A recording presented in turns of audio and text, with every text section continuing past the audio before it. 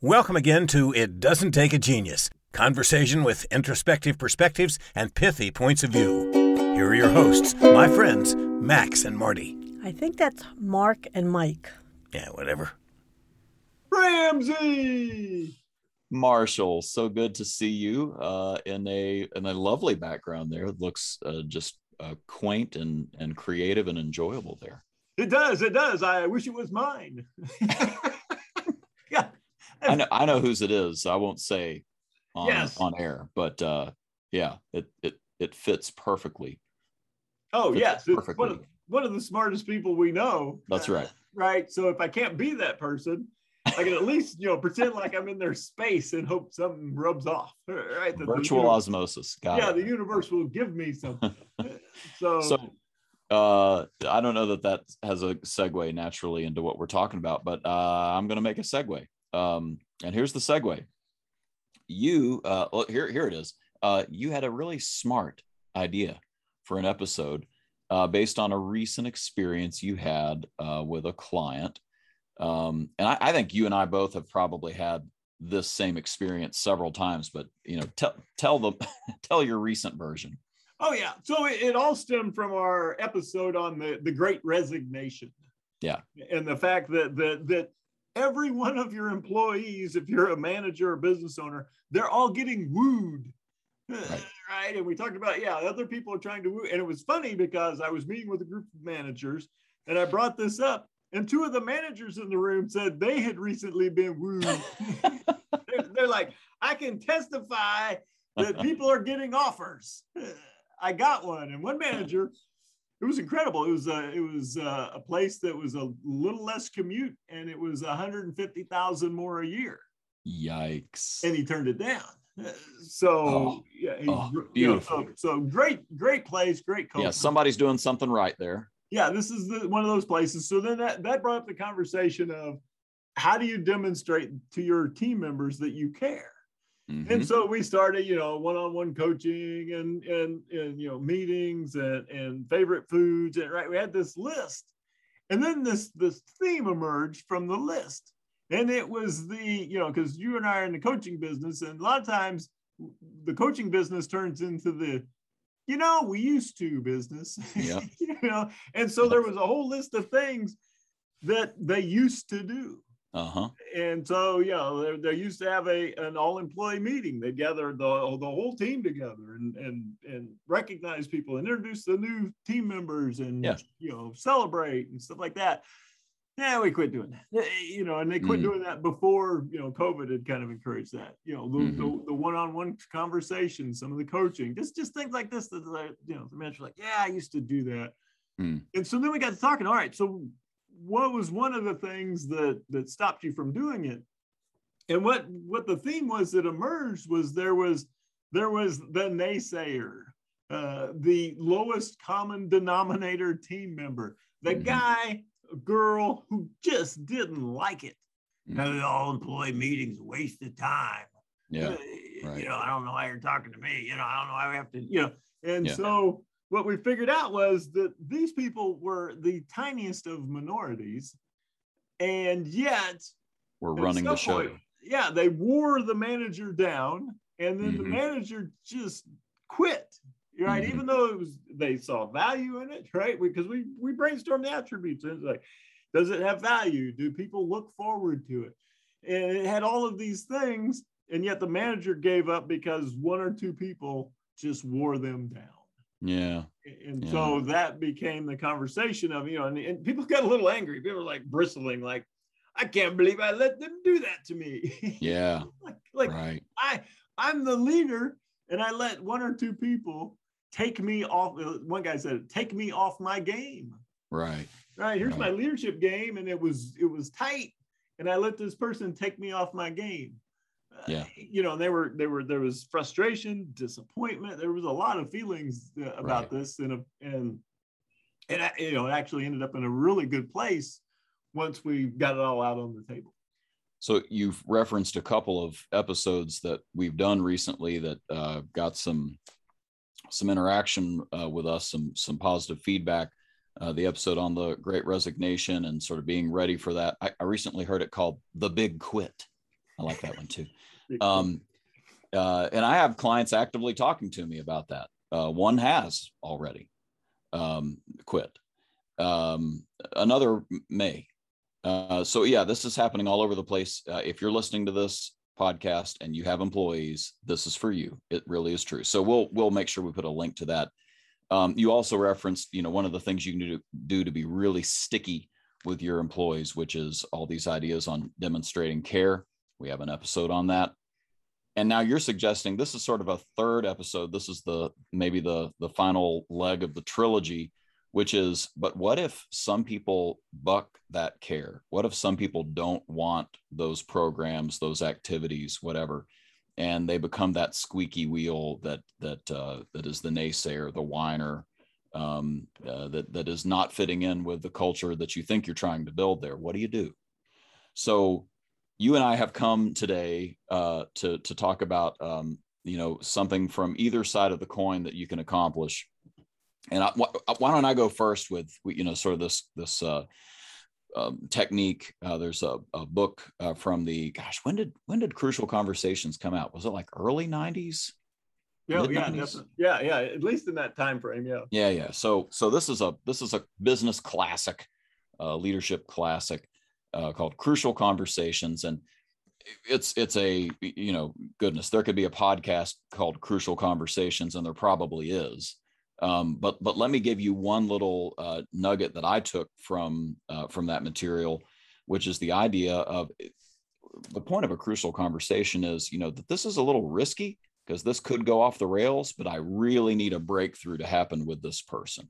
I really need things to change. So one of the techniques from the book is to really think through the observations, because those are facts. And to also think through your feelings, because your feelings are facts. Your feelings may be wrong, but the fact that you're having them is a fact, right? So, hey, Mr. Salesman, every time I have an all-employee meeting, you're late. You usually sit there with your arms crossed. You complain in public that you think it's a waste of time. Those are all facts, right? We haven't said anything that's accusatory at this point. We're just stating facts. Mm-hmm. And instead of accusing them and saying, you're a jerk, what we're instead going to say is something along the lines of, I feel like you are actively fighting me in an effort I'm making on behalf of morale here. There's one off the top of my head of a way you could start that conversation. So you're allowing yourself to go down a path here of having really a moment of conflict with this person, but in a way where you're setting the stones, building the foundation here to talk about some things that cannot be argued with. You've done these 5 things.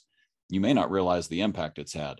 Here's how I feel about what you're doing there. You might even add some of the observations you could make about how other people have reacted to what you've done and the drag that you've had on other people. And of course, you wouldn't want to have this conversation unless you really had a goal to say, look, I need you on board. I need you to show up on time for the meetings and participate, or, whatever it is.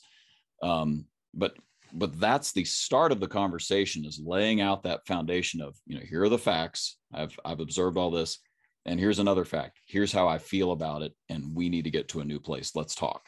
And that's the start of the conversation. So you could address this person directly in a very fair way. That's one side of the coin. Any thoughts on that before we move on to the other side of the coin? No, I like that it's specific. There's no generalizations to start the conversation. Right. And I'm a huge fan of taking photos. So if I see a management team meeting, right, if I'm leading a meeting, I'll often take a photo of the crowd. Do you really? Oh yeah. And so sometimes the photo, quit laughing at me. Sometimes the photo, right, has the depiction of what it is that you're describing. Right. And so you've got all these people smiling, right? You got this one guy who looks like Jeff Dunham's, grumpy puppet, You know, he's sitting there. His shoulders are slightly turned away from the rest of the crowd. He's got a big frown. Arms are crossed. You know, and so sometimes describing it is one thing, and then showing the photo. Yeah. Right. What do you observe about yourself in this photo? Right. I look like I'm chewing lemons. yes, you do. You know, and that's hysterical.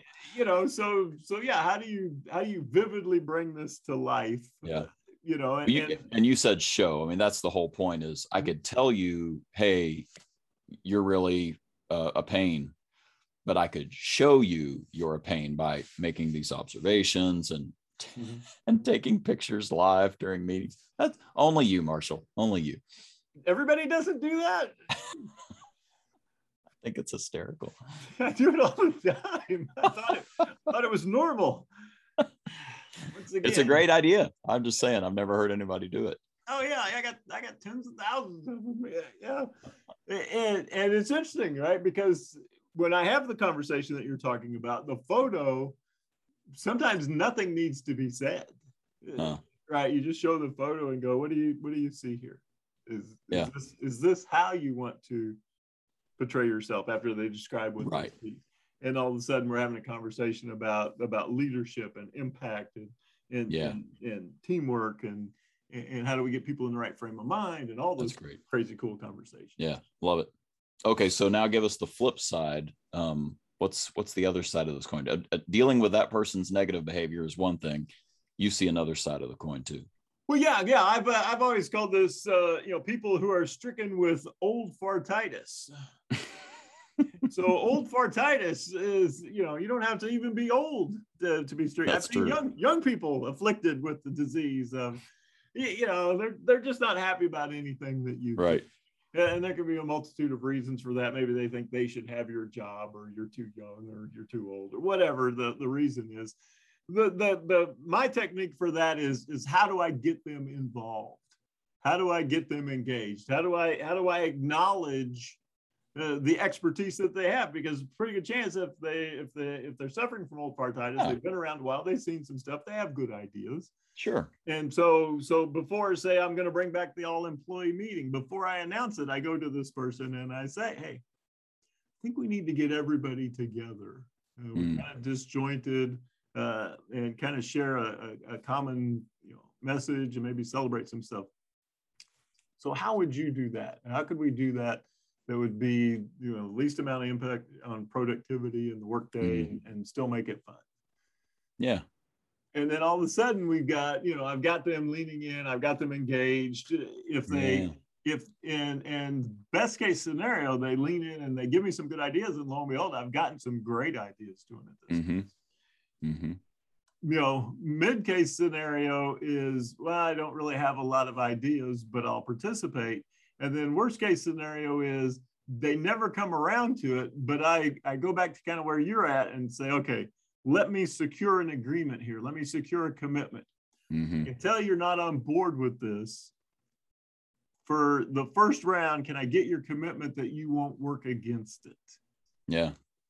Right. And see if I can, if I can't get you enthusiastically involved, I'm going to get you to at least commit to not being that naysayer, that lowest common denominator, the person who's negative nilly or whatever you want to call them. And so I secure that commitment, and then we've got something to talk about if they don't live up to the commitment. Yeah, right. And so it's not, you were being negative and I didn't care for that. Well, you should have let me know ahead of time that negativity was something you didn't care for. All right, now I'm letting you know ahead of time that, you working against me on this is a bad thing. If you got a problem with it, come to me, but I appreciate you not tearing the whole thing down in front of the rest of the team. And some of them literally don't realize how much of an impact they have. They're shocked when you have that conversation eventually to say, this is what it looks like, and this is what it does. They forget the power of their words and so on. But it struck me in what you're talking about on the positive side of the coin that, you are having to share with them the why, the purpose behind this thing you want to do. And we had a coworker years ago. I don't know if you'll remember this, but anytime we had employee meetings where we were getting employee teams together to work on a process, he would always start the conversation with why it's important. And so he'd say, this process, we're going to figure out how to improve it. Why is this process important to the store? Why is this process important to you? Why is this process important to the customer? And so he would cover, sort of the gamut there and make sure that people understood the importance and value of it. Okay, now let's go research and figure out how to, improve that process. But he would always start there. Right. And you see that a lot of times we take it for granted. We make the assumption that they know why we're doing this. Right. Why are we having this coaching? Why are we having this training? Why are we, and they don't. That's right. Right. That's right. You have to connect the dots. Yep. This is connected to our vision, our mission, whatever. And this is how it relates to that. And this is how we all impact it individually. And that's why we're going to talk about it and see if we can get better at it or whatever we need to do. Yeah. Whatever that is. So yeah, it's, bringing them in on the why, seeing if I can get their ideas, maybe even get them to participate, and worst case scenario, just don't work against me. I like it. And then if there's a violation of that, you can go to the crucial conversation and have a direct, it's a conflict. I mean, it truly is a conflict, and some of us don't like to go there, but you have set yourself up for success with the ways we're talking about guiding yourself into that conversation. So hope this is helpful to some folks out there who are listening.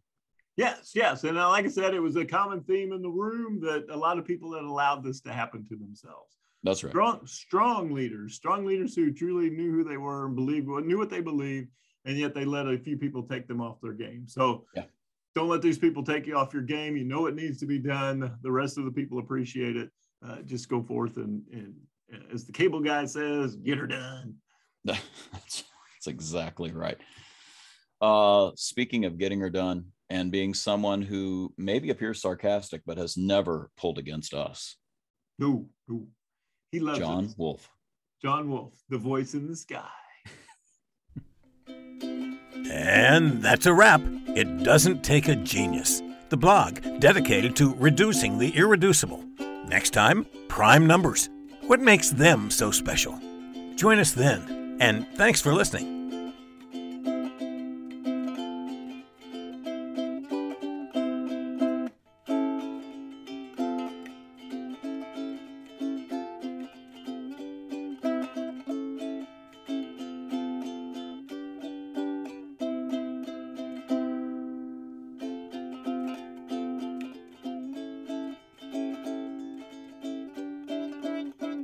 That's good enough.